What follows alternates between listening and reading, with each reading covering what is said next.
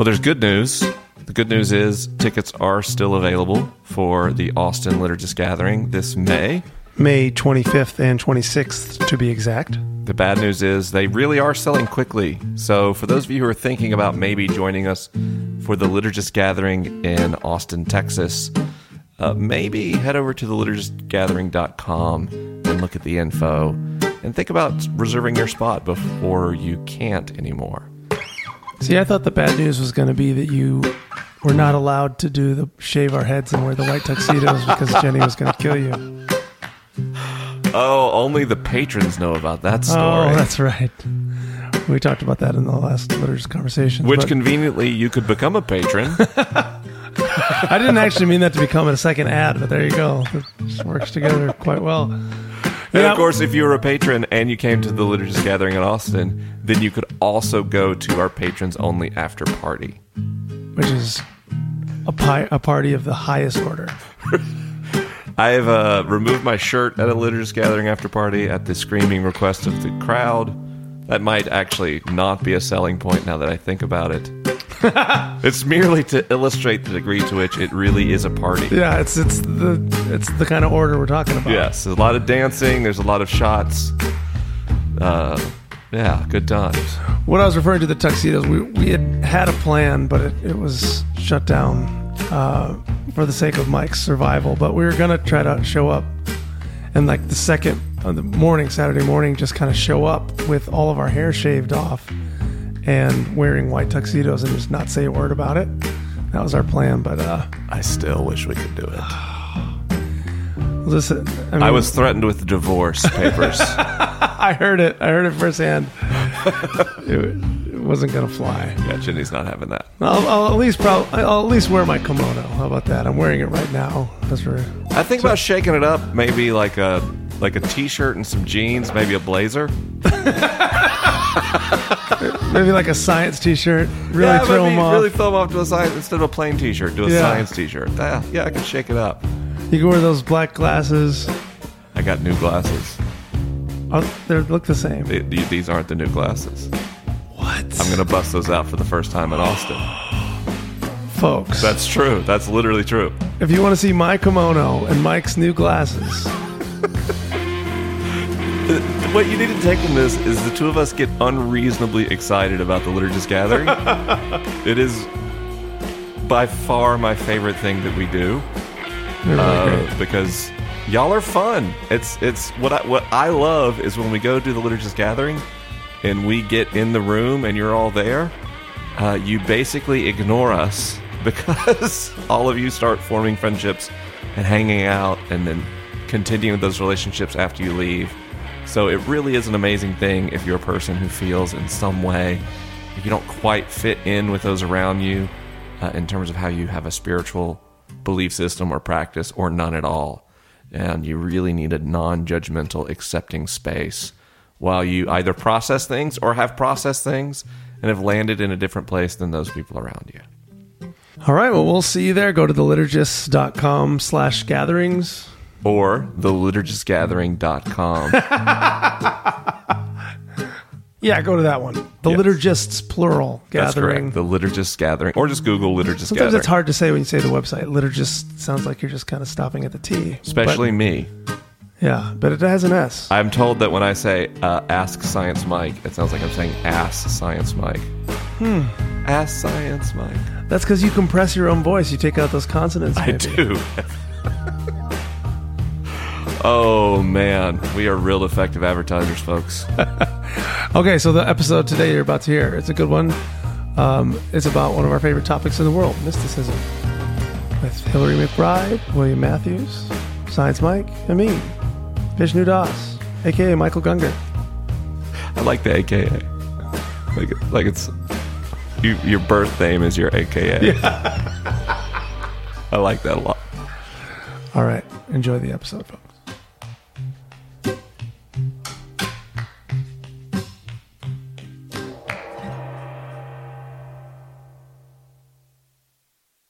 I was in the Philippines and I traveled to an island just west of mainland Philippines, an island called Palawan where people don't travel to very often.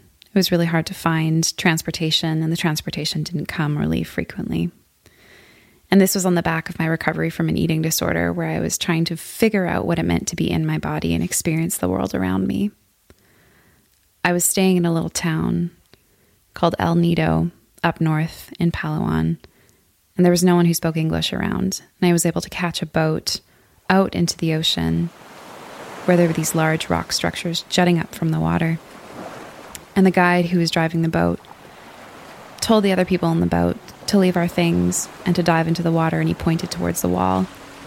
And it was hard to see from where we were standing and if there was anything below us, so we thought maybe there was fish or some sort of aquatic life that would be worth venturing towards. So together we left our clothes and our cameras and our wallets in this boat, and together jumped into the water and swam down where we could see that there was this hole in the wall. And so, realizing that this might be an interesting experience, I swam through the hole in the wall to get to the other side, where there was an incredibly pristine beach, the most beautiful flora and fauna I'd ever seen, and colorful fish that seemed to go on forever. And I felt like I heard the voice of God. But what's interesting, when I felt like I heard the voice of God, it felt like it connected me to everything around me. It felt like I had this experience where I was both in my body and totally outside of my body at the exact same time. And I remember hearing specific words, but also feeling like they weren't words that were limited to the inside of my head, that they were all around me at the same time. And as this was happening, and I'm swimming in this totally undiscovered area of this tiny little island that felt almost impossible to get to, there was a sense of wonder and awe that seemed to take over my entire body. And in that moment, I felt like God was in me and through me, and I was in God and through God, and that things were bigger than my understanding. And it's hard to come back from that experience and feel like things that are normal have as much meaning and value. I remember one of the last things that I did in that little cove, if you will, was I grabbed a stone that had a hole in it, just like the hole that I'd swam through. And I picked it off the floor of the ocean and swam all the way back to the boat with it in my hand, and went through the town later and found a piece of string that I could wrap through that hole to wear on my neck. And for almost 3 years, I wore that string with that rock around my neck to remind myself of the sense of the bigness and the tangibleness of the God that I'd experienced in that moment. Welcome to the Liturgist Podcast.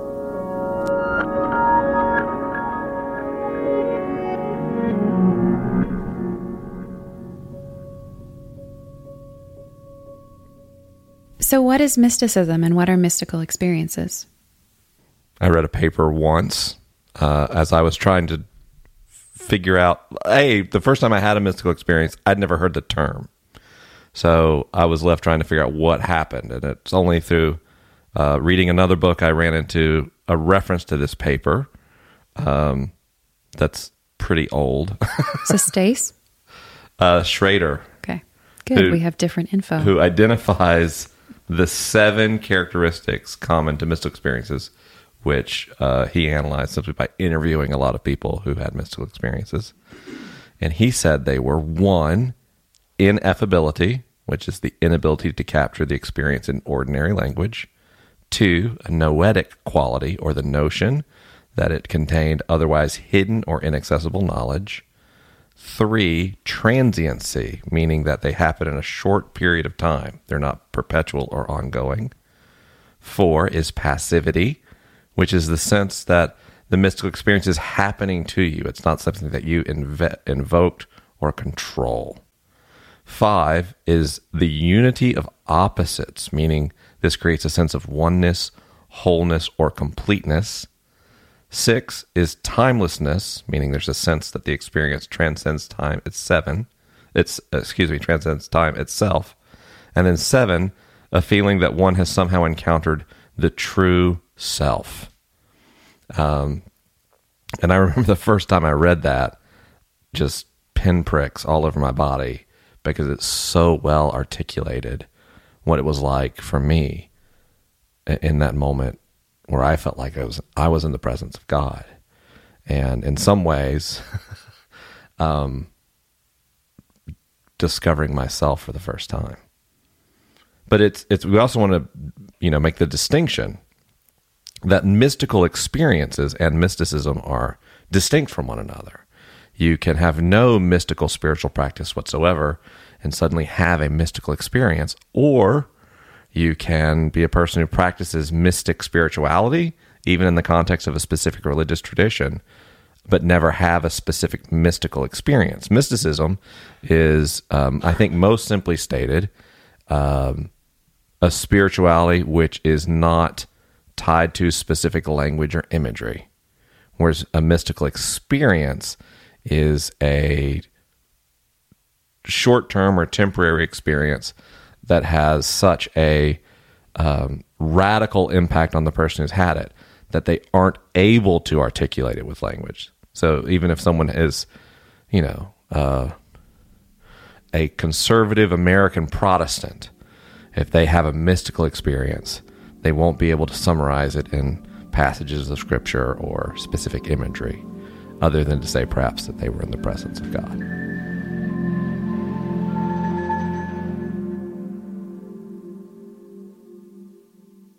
I find it also helpful to think about Stace's definition of mystical experience, which looks at how there is a constellation of experiences that, regardless of religion, tends to show up. And these are really interesting to compare with what you just said. A few are similar and some are different. A sense of unity with the world, which you'd also said, transcending space and time, feeling that something is ineffable. But Stace also qualifies that there is a sense of sacred, a deeply felt positive mood in that moment, and that the experience feels real. So it's not felt or sensed as being a dissociative episode, and leaves a positive change in the self, that it has an impact that lasts beyond the finite nature of the experience itself. And apparently, according to these criteria, we can say that in North America, about 30 to 40% of the population have had a mystical experience. Wow. Schrader estimates it as much lower. But how much lower? I don't remember a specific number. Yeah. And I think it's helpful to also look at some of the things that overlap the belief systems which might promote mystical experiences. Like having a belief and a sense of unity with all other people might promote a mystical experience. Same with people who have had other kinds of out-of-body experiences. But this research also shows that there is common religious imagery when having mystical experiences associated with drug use. In 96% of people in this one study who took a psychedelic drug, there was some type of religious imagery. 91% saw church or temple, 58% saw sacred person, 49% saw a devil or a demon, and 34% saw a religious symbol. So it seems that in the majority, well, obviously almost all people who've had some sort of mystical experiences that are drug-induced, that there's an overwhelming number of people who have a religious component to it. It's a funny thing to talk about this topic to me, because it's sort of like you used that analogy a couple of weeks ago of the fish in the water. How can you even see it? Mysticism is sort of the water for the Liturgist podcast. And like talking about it directly is a funny feeling to me, because there's not an it to talk about. Yeah. Same here. Even as you're talking, and even as you're sharing your story, it just brings so many feelings up for me. Feelings of unsure how to communicate. Like I don't know how to say that experience in a way that is meaningful or matters, outside of what was felt and seen, or, in that moment. Also, I think of that scripture where it says, when Mary met the angel, she pondered these things, quietly in her heart. And I think mysticism generally tends to be those types of experiences where they are hard to put into words, and you don't know how to qualify them. But I feel the same way, that when something really sacred has happened, like the story that I just told, I feel really reluctant to share the story, because it feels so intimate for me and so transformative and foundational. And it feels like it gets cheapened the more that I talk about it. And so Yeah. I've actually only shared that story once or twice before. Oh, wow. Thank you for sharing that then with us. Mm-hmm. It's hard because it's the same conversation about mysticism to me is the same conversation about God. The moment we start putting too many words on it and too many definitions and it begins to lose its magic or its the wideness of the experience to the narrowness of the language around it. I don't talk a lot about mystical experiences I've had after my first book. Yeah. And there is the one thing, like, it's very intimate, but when I say I don't talk about that, I mean literally to anyone ever, because it has created such a distance. Like, the most profound moment of my life, my primary recollection at this point is myself telling people about the most profound moment of my life. And when the reason mystics are mystics is to be able to sit with those experiences. That's the basis of their spirituality. And so I am a mystic whose most profound experience in mysticism has become distant specifically through the use of language. When I first started telling people out of excitement about, like, my beach story, I would have to go back and listen to recordings of myself telling it in earlier versions to help remember the actual sensory experience that happened at the time.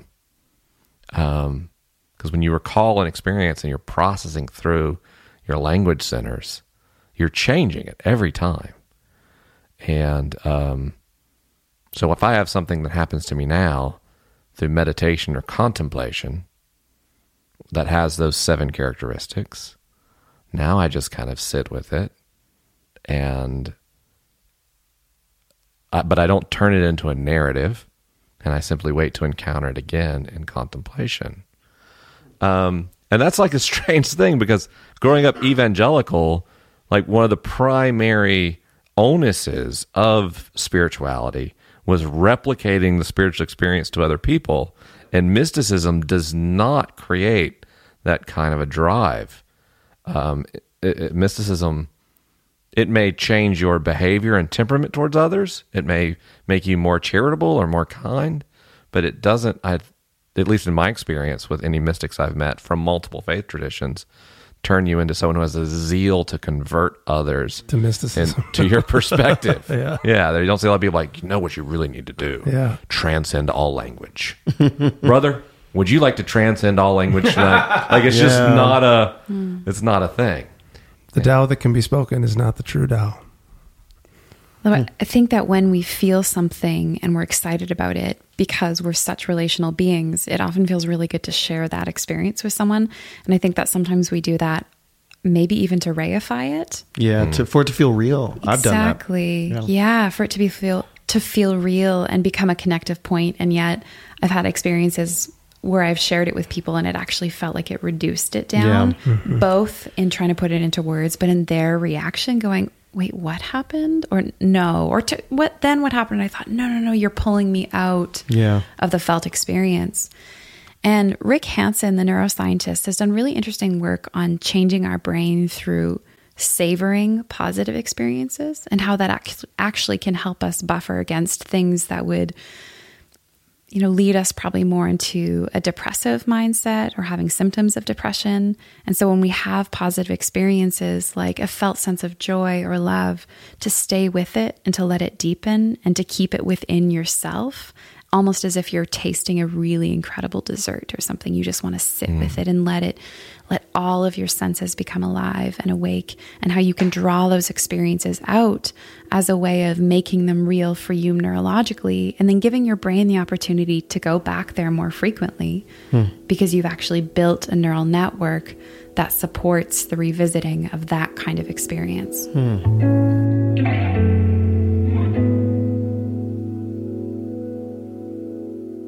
In an interesting way, mystical experiences can become stumbling blocks for a mystical spiritual path, because it is so easy to get attached to them.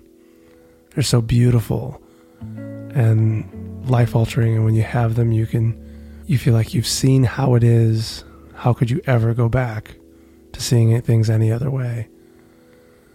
And you want to do something. You want to build an altar. I've got a rock upstairs in my dresser that from a mystical experience that I had that it has the word flow on it. And I just remember that was part of the experience. It was like, and yeah, I've literally built altars before, like out in the woods or something, like piled rocks on each other, or kept mementos, kept necklaces from a pilgrimage I went on one time. And I found in my spiritual practice through the years that when I try to keep going back to it, I don't think there's anything wrong with like appreciating it and savoring it as much as possible. But it's easy to keep looking back. And the mystical experience always happens right now. It's a full experience of the now. It's eyes fully open, mind unclenched, heart open to now and to the fullness of that mystery, and experiencing it in a fuller way than one might normally in their typically ego-constricted zone. And so trying to become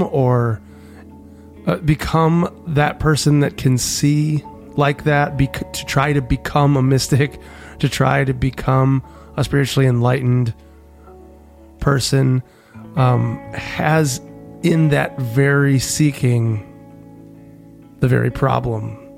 Like it's the trying to be somewhere else, trying to have something else other than what is right here and right now. And so those experiences, it's weird how we can talk about them and it minimizes the experience for us, but it also takes us away from right now. It also it can become an idol. It can become something that you're seeking, like a high to get back to. And so I think that's part of the reason maybe that mystics are often wary of keeping to just revisit and talk about those things, those experiences. Because then you're talking about an experience, a memory, an abstraction of a now, rather than just encountering the now that is always eternally present.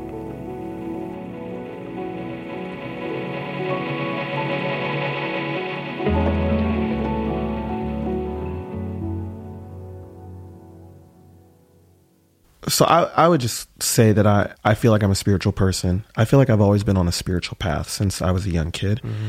I've always felt like I've walked a mystical journey and I've had mystical experiences along the way. And, but there was a season and a phase where knowing that, the older I got, wanted to press into that, wanted more of that, sought after mystical experiences. Mm-hmm. Did you feel like, is what you just said, like, kind of the fruit of what you learned going through that type of phase of like seeking the mystical experience? Is it wrong to seek mystical experiences, or no. is that a necessary stepping stone into that the holy and the sacred in that? I mean, I think even when you read those descriptions of people that have reported mystical experiences, they report it's not something that they feel like they did. It's not something that you feel like you. And when you have it, it's not like something you feel like, oh, I finally accomplished the mystical experience. It was gifted to you, or that's not even a great way of saying it. Yeah, well, I think gifted's not wrong. Why is gifted wrong? Well, it implies a duality. But as you come back to duality, it feels like a gift. Or maybe just given. But still, a given has a giver and a receiver. Just both are you. or just the flow of the universe being that of givenness, that everything is given to another and forms some, Yeah. There are practices you can undertake that increase your propensity to have a mystical experience, but none of them take you to 100% or even close to it. And that makes it really hard for us to research what a mystical experience is, because we can't create them, even in people who are more prone to them. So it's really hard for us to know what they're actually like. We can't put someone in an fMRI scanner during a mystical experience. Well, they do have a close cousin available pharmaceutically through psychedelics. And we have studied the brains of people on psychedelic substances. And the problem is, again, that reproducibility. But I'd be really curious to know if mystical experiences cause the same sort of state of, highly interconnectedness in the brain, or if they create the same kind of, we know that psilocybin, for example, actually causes your brain to actually generate and grow a lot of dendrites at once, which then changes the way the next time you sleep that your neural circuits are groomed. And there's, long-term impacts on mood and optimism and even color perception in the case of psilocybin. And which, by the way, in this program and on Ask Science Mike, we get a ton of questions from people about mysticism, psychedelics, and spirituality. The thread running through all those things. Yeah, and we've got pretty good evidence that mysticism is a health intervention for people, that it's good for you to experience a mystical experience. And so wouldn't it be nice if we could make them happen? But then, of course, it becomes an object and it loses its sacredness. I found a study from Decker in 2007 that showed that mystical experiences were transformative and healing for combat veterans, and it actually was much more effective for them than several other kinds of intervention. So it gave a sense of meaning and purpose. But again, you can't prescribe a mystical experience. But you can set one on the path. Ish. But the problem is if you set them on the path by saying, try these practices, and their goal is specifically a mystical experience and not mystic spirituality, you could just be setting them up for perpetual frustration. In fact, it's statistically likely you're setting them up for perpetual frustration. So set them up for spirituality. Right. And that was actually one of the main takeaways from this paper was we need to support people to understand that spirituality is a mental health intervention and that it helps us be well as humans, if not just for providing community, then providing a sense of meaning and giving you a way to make sense of painful experiences so that you're not stuck in them. So what do you see as the differences between mental health and spirituality? Do you see any differences? That's a pretty between mental illness or mental health? No, I mean, or like between your field, of clinical counseling and psychology and brain, all the whatever you do, and spirituality are they the exact same thing, or is there any delineation in your mind? No, I think that they're not the same thing. And I actually think of spirituality as being an essential component of human experience and thriving. And I think psychology helps us measure and come up with tools to understand what that looks like in people's lives when they're thriving. But I don't think psychology is an answer or makes you feel one with the world. So I think of spirituality probably being a solution for a psychological problem. And psychology really is the study of human thought and behavior. And counseling psychology takes us into the domain of what does it mean to be well as a human being, and what are the social justice components of mental health, and how do we thrive as people, both individually and collectively. And I think it's pretty hard to have that conversation without also dipping into spirituality as a thing that helps us see that all people are valuable and that everyone has worth and that we're actually not different from each other and we're actually ultimately all connected.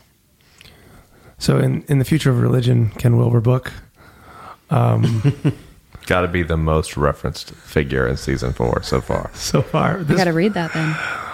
Don't pollute your mind. Okay. Whoa. But he makes the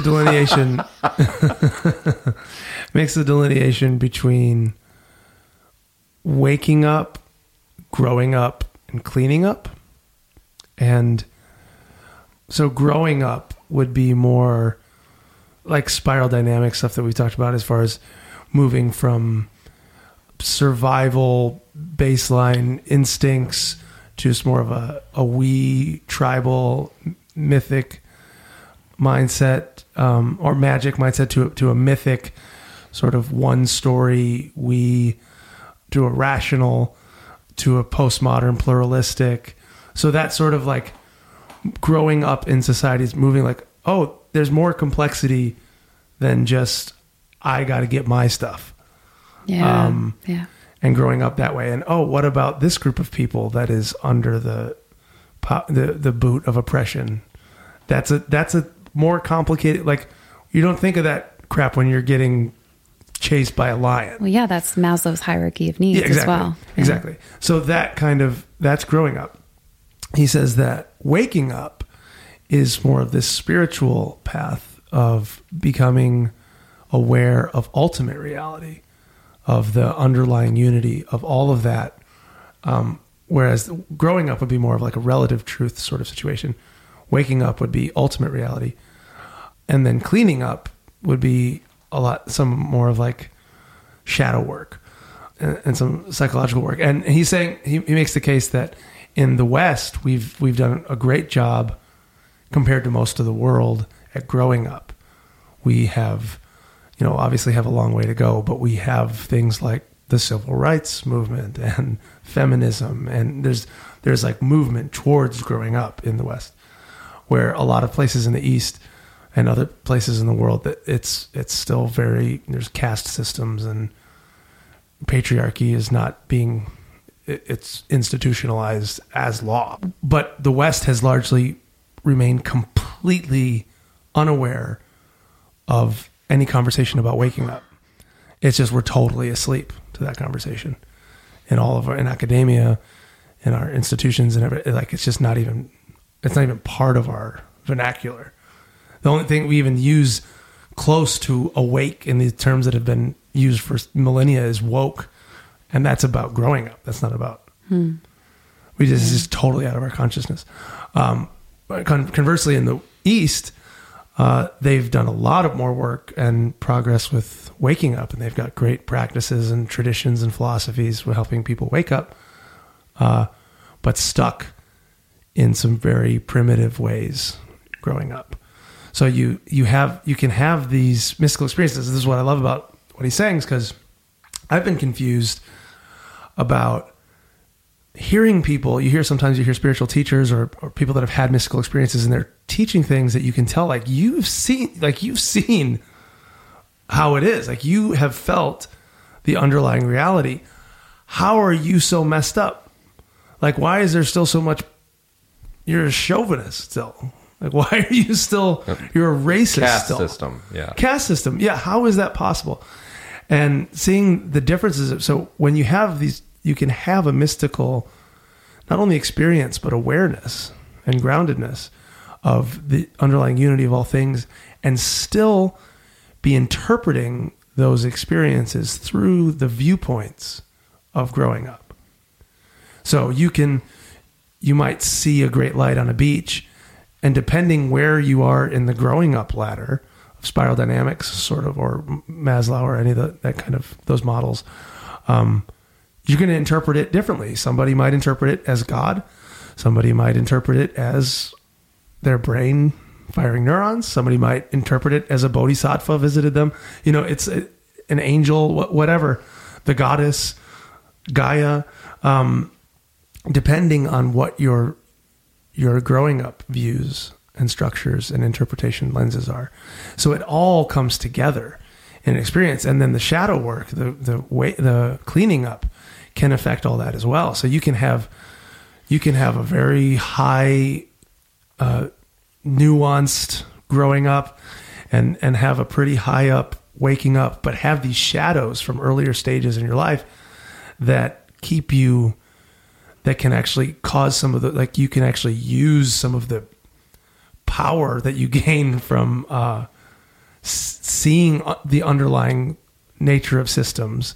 You can see like, wow, I can manipulate this system. I can see how this is tied to this and how this is tied to this, and use that for bad things. You can use that to destroy in the world based on shadows that may have been arrested and undealt with from earlier stages of development. Anyway, I think just... Mark Zuckerberg. Oh, I'm sorry. I didn't hear the cough. Thanks for the communication, because that was beautifully savage. Beautifully. I don't know what you're talking about. No. Anyway, how that all goes together, I think, is fascinating and clarifies how it's all needed. All the psychological approaches to see what's actually going on. What are the traumas that are happening? What are some of the shadows that we're carrying around? Shadow boxing, shadow avoiding. How are we interpreting these experiences? Are they coming into containers that are inherently violent, that are inherently racist and sexist and oppressive? And we're using these mystical experiences to sort of operate more powerfully in destructive systems. I think the church does that too. Yeah. Using the spiral dynamics language, right? You can have a second tier experience, but be very, still, in a blue V mean, right? Or I think a lot of people will use those experiences as a way to justify like their theology, to justify their bigotry, hatred, because they haven't, like you said, they might be enlightened in this area, but they haven't grown all the way up. The things that you were saying reminded me of some of the work that I'm reading that's emerging in the field of neuroscience and affective neuroscience, and how everything that we're learning right now is pushing us towards integration, and integration in every sense of the word, that we want all the parts of the brain to be working together. We want the mind and the body to be working together. We want us and them to not be us and them, but all of us, and how we see our brains and our identities and the world. And integration sounds like a great place to move to promote more mystical experiences. That we want more of a sense of things being together and things being better because they're together.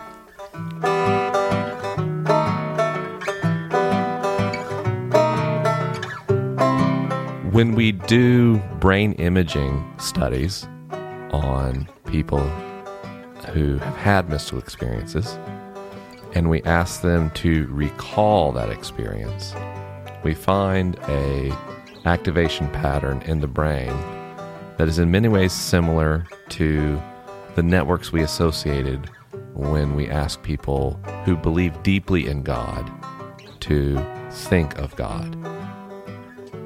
And what's interesting about that recollection is if immediately after asking someone to recall a mystical experience, you ask them to describe it, you watch the energy patterns of the brain shift towards the temporal lobes, towards the memory center of the brain, and towards the prefrontal cortex. And then as they begin to describe the experience, the network of activation in the brain changes from the prior state. And then if later in that session, or indeed in a completely separate session, you ask someone to recall that mystical experience again, that original pattern isn't seen again. Now, if you ask someone in a brain imaging study to recall a mystical experience, and then you don't ask them to articulate it in language, in further imaging studies, the integrity of the original pattern in the networks of the brain remains. And this led neuroscientist Andrew Newberg to state that he believes, therefore, the most genuine form of spirituality is mystical spirituality, because it allows the integrity of the experience to persist, and therefore also to continue to transform the individual. Great. The word of Andrew Newberg. Thanks be to Andrew. Thanks, Andrew. Praise be. All praise be.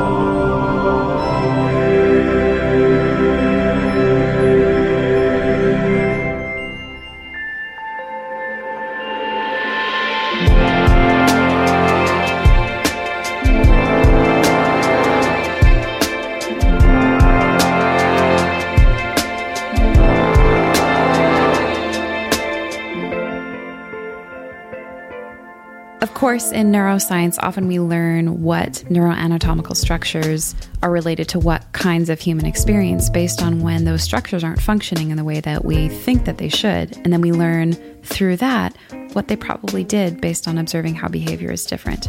So there's an interesting study from 2016, which showed that people who had damage and lesions to their frontal and temporal lobes were actually more likely to experience mystical experiences than healthy controls, than people who didn't have damage to frontal or temporal lobes.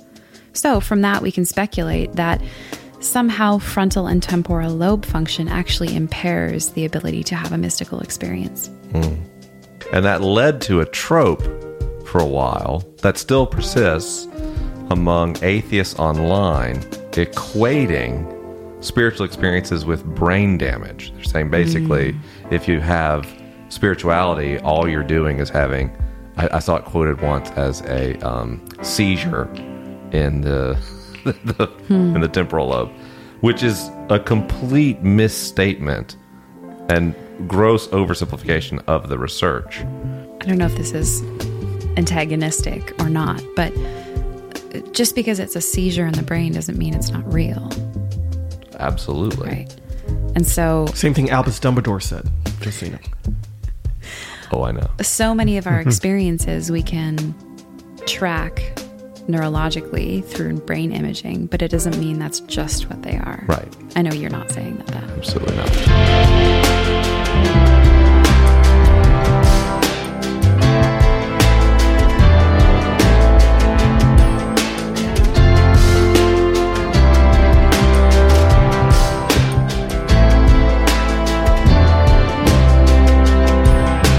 We've gotten so much feedback from people who've taken our new online video workshops. We've got one on meditation and the practice of meditation, and another on faith transitions and spiritual growth using the Enneagram. And boy, that's been fun to see how much people have gotten out of those courses. I think we both had a shared skepticism about the whole idea of doing online video workshops, like a deep skepticism that lasted all the way until we got through producing the first one. And I'm actually really happy with them. They're a very efficient way to convey information along with emotional context, which is probably the most science-like way possible of saying I like the course. They transfer not only information, but emotional context. Efficiently.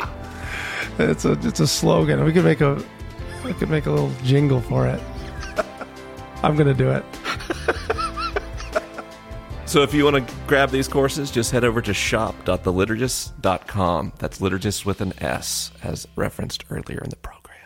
It's a very efficient way to convey information with emotional context. Liturgist videos. I'm sorry, but I'm not sorry.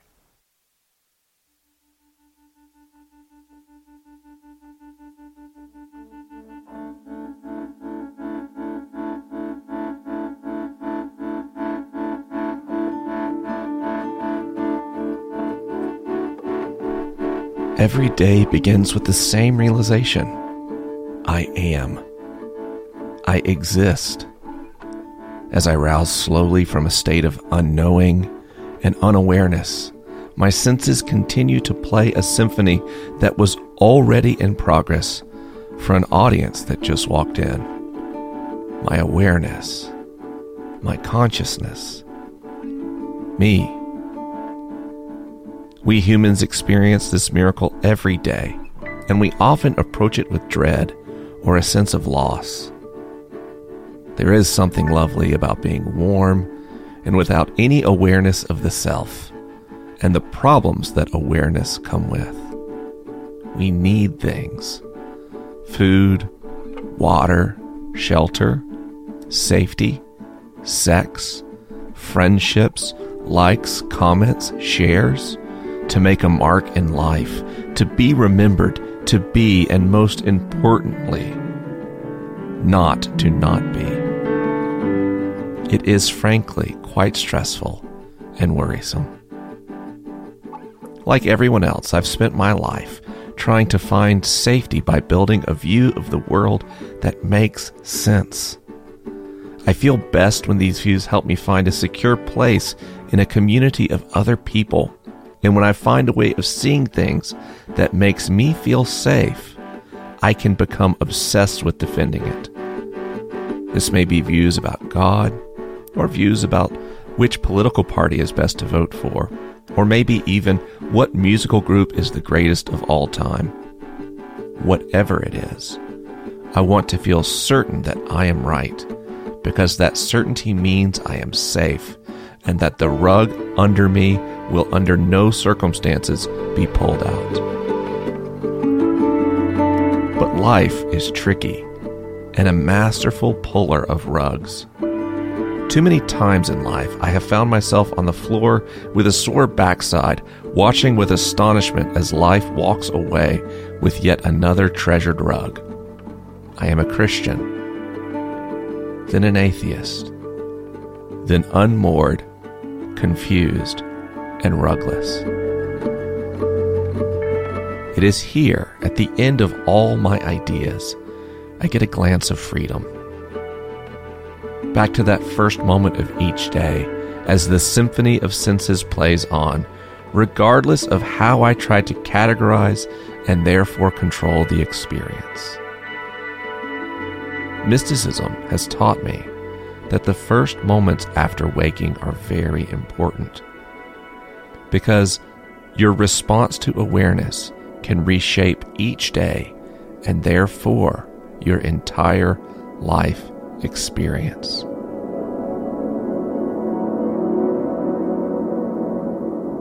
On a mystical morning, it begins with I am. I am awake. I am aware.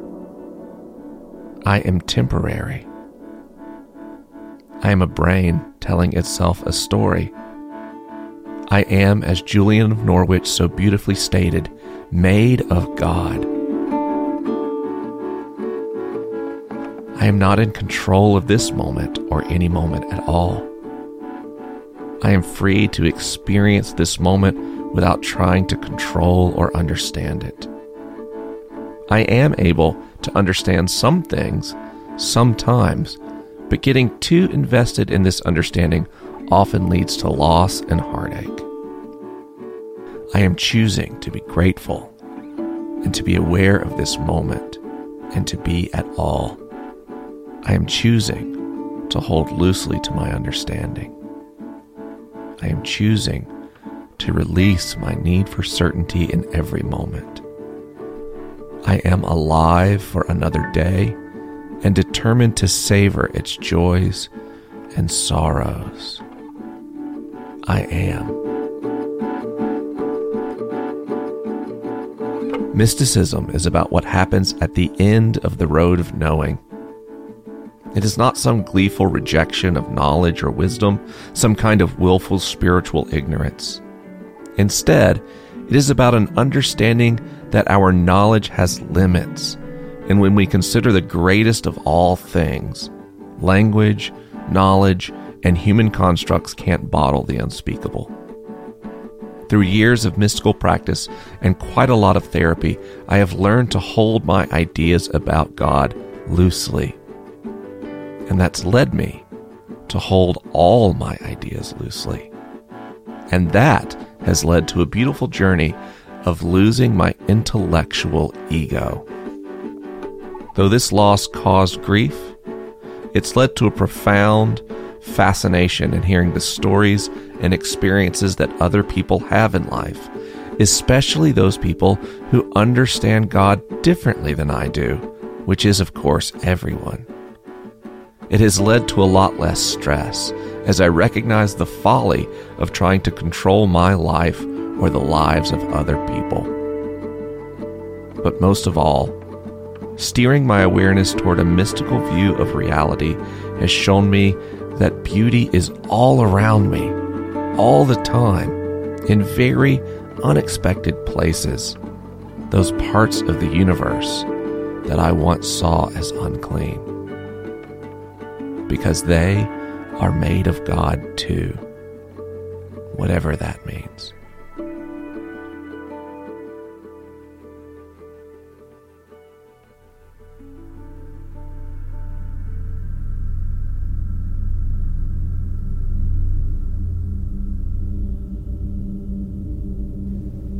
In trying to explain what mysticism is like for me, it may be more helpful to explain what it's not like.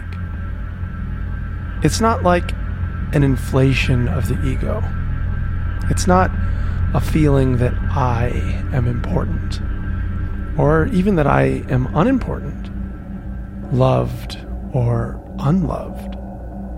It's not a feeling that I am close to God. It's not even really a feeling. It simply is the experience of what is, directly. When I used to think about God, I thought of him as an other, someone else out there. Then I thought of her as close as my own breath. Then they became my breath. Then there was no breath. It just was. This. The non-dual, interconnected all. As it is. And what is this? Is it atoms and molecules and quarks? Is it spirit? Is it math? Is it story?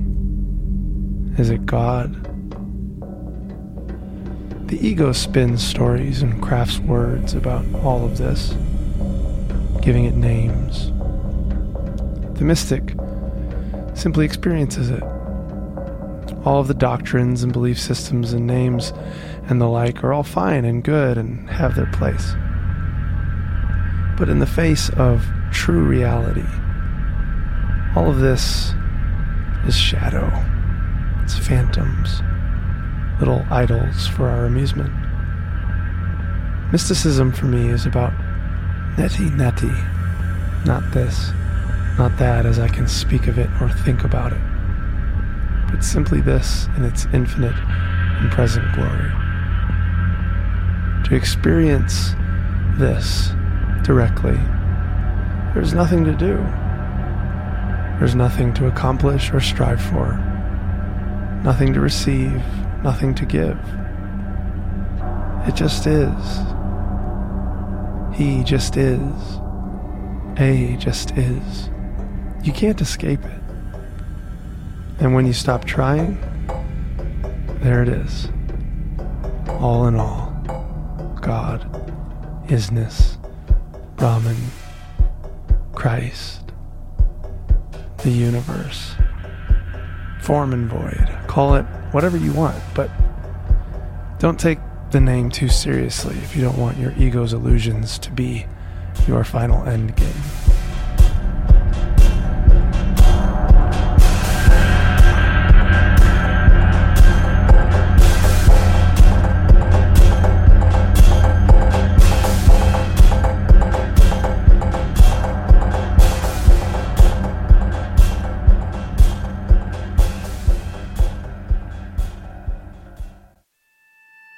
The Sun in Drag, a poem by Hafez, is translated by Daniel Ladinsky in the book The Gift.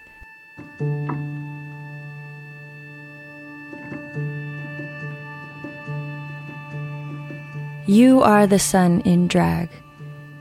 You are God hiding from yourself. Remove all the mine that is the veil. Why ever worry about anything? Listen to what your friend Hafez knows for certain. The appearance of this world is a Magi's brilliant trick, though its affairs are nothing into nothing. You are a divine elephant with amnesia, trying to live in an ant-hole. Sweetheart, oh sweetheart, you are God in drag.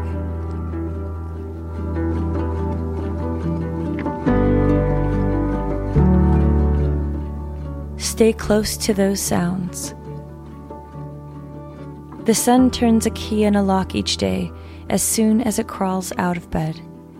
Light swings open a door, and the many kinds of love rush out onto the infinite green field. Your soul sometimes plays a note against the sky's ear that excites the birds and planets. Stay close to any sounds that make you glad you are alive. Everything in this world is helplessly reeling. An invisible wake was created when God said to his beautiful dead lover, "Be." Hafez, who will understand you if you do not explain that last line? Well then, I will sing it this way. When God said to illusion, "Be." Again, those were poems from The Gift, poems by Hafez, the great Sufi master from Compass. Thanks to Daniel Wadinsky for allowing us to read those on the podcast.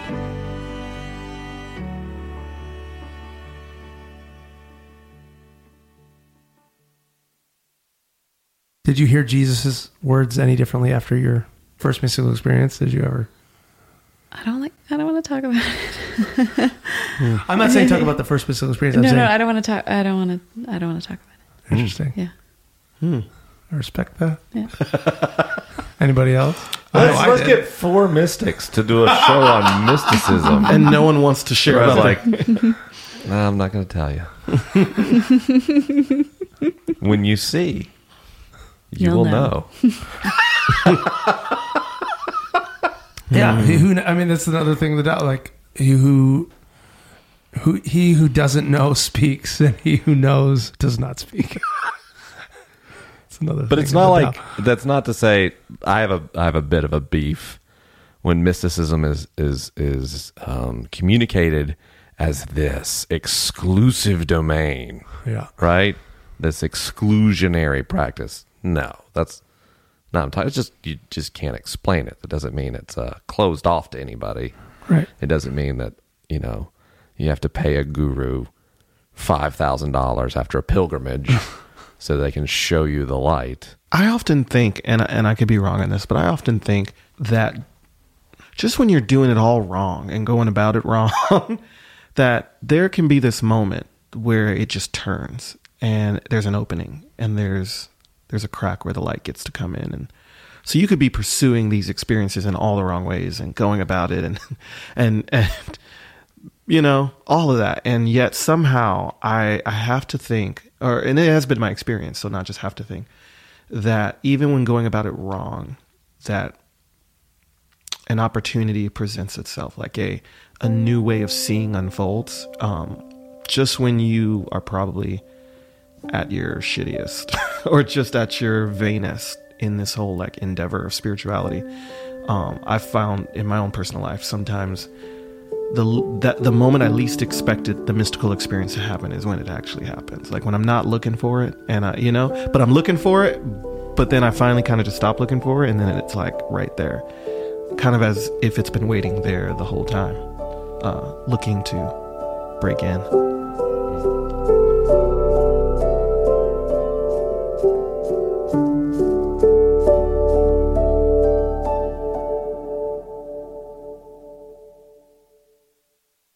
Back to your read the Bible differently. What's the greatest commandment in Scripture? Do you remember? Love the Lord your God, your neighbor as yourself. Yeah, the greatest is love the Lord your God, right? That comes from Luke 10, which immediately goes into the Good Samaritan story. Well, after my first mystical experience, I started getting back into the Bible again, eventually. Then I had another mystical experience. And I got really into the Bible after that one, because my first mystical experience, I felt like I was in the presence of God for a few moments. And my second mystical experience, I felt like I was in God's lap for like a year. Like it was so intense. So I got really into the Bible again, because the my concerns about historicity and all these things kind of faded, and the Bible as an accounting of experiences like mine, but ancient and transcendent, became very important. So, I really, since my spiritual reawakening through mysticism, the Good Samaritan has been my favorite thing in the whole Bible. But instead of reading Luke 10, I was reading Mark. And Mark 12 goes through the same story, but from a different perspective.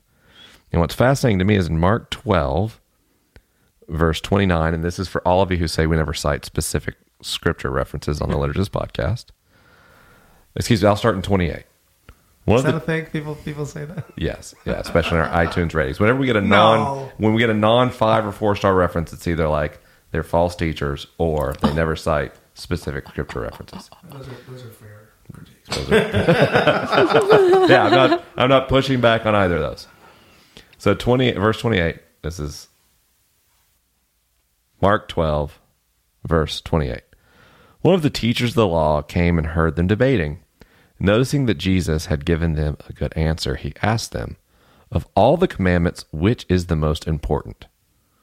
"The most important one," answered Jesus, "is this: Hear, O Israel, the Lord is our God, the Lord is one. Love the Lord your God with all your heart and with all your soul and with all your mind and with all your strength." So, now then this telling of that event doesn't go into the parable of the Good Samaritan. It actually goes in and deconstructs the idea of the Messiah in terms of political lineage. Now, what's fascinating to me is Deuteronomy 6:4 was my favorite Old Testament verse post-mystical experience. That's the Lord your God. Yes. Yeah, that's like the because it speaks to this mysterious unity of the divine. Mm-hmm. And so here, in my favorite account of the teachings of Christ is my most profound and favorite teaching from the Old Testament about the oneness of God. Mm-hmm. And so this commandment to love God with everything you have begins with the explanation of the oneness of the divine, which to me puts like kind of a different spin on the whole concept. It takes it away from this like narcissistic God needing worship to opening yourself up completely to the connection with one. And then it pulls it back incarnationally. So now you've done this, love one with all of yourself, and now love your neighbor as yourself. And I thought it was interesting that when the gospel takes it through that perspective, we don't go straight into who is my neighbor, but who is Messiah. And basically the answer to us, well, it's not the son of David. It's not just another king. And so what I found is post-mystical experience and post-mystical spirituality is I approach the scripture not through a term of legalism anymore, and not through a term of finding like concrete answers to moral questions or, specific doctrines that become boundary markers around who is in and who is out and who is right and who is wrong, and instead find reflected in the pages of the Bible the same light that animated that moment on the beach and has animated other moments of incredible beauty since then. And that's why I can identify as a Christian comfortably, because I find that oneness in the pages of the Bible, and that's what allows me to feel like I can comfortably identify myself as a Christian.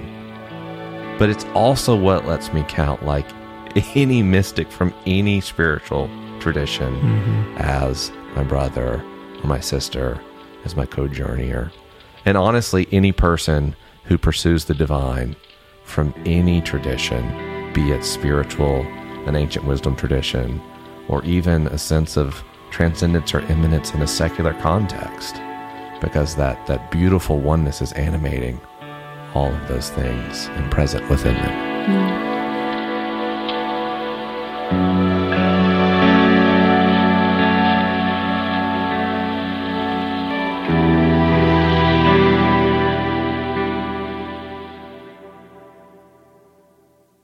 I touched about this on the names episode a little bit, but the esoteric versus the exoteric nature of all religions. And at the center of all the big ones, there's mysticism. Like you can find them in any of the major religions. You can find mystics at the center of it, and arguably the founders of those religions. Or the interpreters. had mystical experience and I saw the words of Jesus, it was like, oh my God, like how have we so misread this? It's crazy. You can hear like, oh, he sees how it is, and he's telling us how it is. And we are the people that he's telling us that can't hear what he's saying. I mean, he just spells it out. He's like, I'm telling you these things, and some of these seeds fall on soil, and there's thorns, and some of them fall in the rocks. You don't know what I'm saying.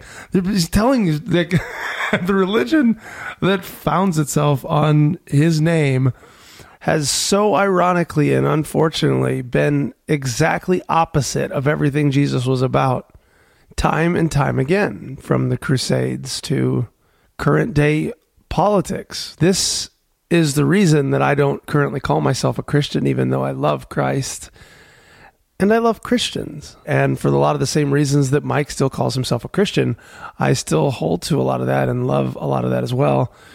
But as far as a label right now, I just don't know. It's like if there was like a Albert Einstein religion that was about how time is objective, space and time, there is no relativity. It's like precisely opposite. It's like, Jesus, you've made this thing about Jesus, this exclusive, weird, exclusionary, three-tiered universe. What? What are you talking about? Hear, O Israel, the Lord our God is one. I'm the vine and you're the branches, and it's all, you see me, you've seen the Father. There's just this constant oneness through his teachings that he's inviting, not only identifying with the Father himself, inviting us into that identification, but then it gets translated out and abstracted into religion. And where I land with all the externals and names and labels in the future, I have no idea. But I am far more interested in the mystical centers of all the religions. At the core of the religions, when you talk about like whether you're saying Father, Spirit, Son, or Brahman, Vishnu, Shiva, there's the juice, there's the stuff at the center of it, the truth that is directly experienced. And then you like try to turn it into words, and you try to turn it into doctrine, and you try to turn it into metaphor and imagery. And that's the exoteric part of the religions. But the esoteric, that center, that gooey center in the middle of all of it, is the same. Mm-hmm.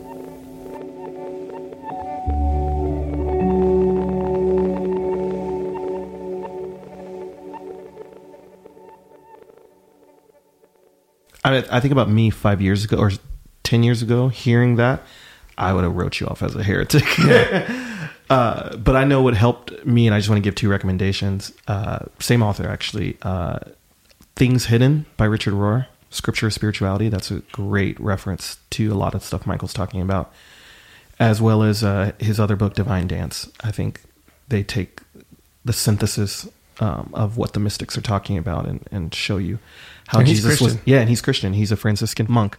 He breaks those things down for all you Christian fundamentalists out there who are like, I don't get it. The Christian fundamentalists, they will not delight in the writings of Richard Rohr. Well, I say that to the ones on the brink, because there's the ones that listen to this podcast. People have started a journey. Okay, but if you're like full on funding, yeah, not full on. If you would have brought Richard Rohr to me in my SBC days, I would have politely smiled and then prayed for your soul every night.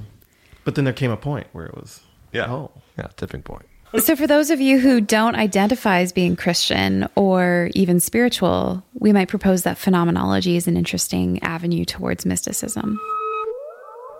Phenomenology. The science of phenomena is distinct from that of the nature of being, an approach that concentrates on the study of consciousness and the objects of direct experience. One of the things that I'm learning in my reading about phenomenology, particularly the Dutch school of phenomenology and Max van Manen's work, is to do phenomenology, you can't think about things, you have to live it. You have to live in a space of wonder. So even doing hermeneutic phenomenology as a research methodology, you can't actually do it correctly unless you're curious and from a place of authenticity, and you have a sense of appreciation and gratitude for the mystery and the wonder of existence as it's experienced through consciousness. So phenomenology really is our study of human experience as we consciously experience it, and what it means to notice the things that are given, to see what exists, the phenomena. And I think that we can practice being in a state of wonder about the things around us. The feel of a petal on our finger, the sensation of food that we delight in our mouth, and having a sense of expansive wonder and awe about just the experience of being alive. I wonder if practicing wonder through phenomenology could be a way to strengthen the neural networks that allow us to access a mystical experience, because we're already living with one foot out the door. We're already living with a sense of awe and majesty. And since I've started doing phenomenology as a research methodology, believe it or not, this is through my research work, I feel like I'm having these micro mystical experiences. So perhaps not meeting all of the criteria that we listed before, but moving into a state of wonder and awe and transcendence and oneness and gratitude and a sense of losing understanding of time and space and just being in something. Whether it's appreciating the way a bird is flying in the sky or smelling a beautiful smell, it feels like the practice of wonder is slowly taking over my life in a way that's enriching even the most subtle or even mundane moments.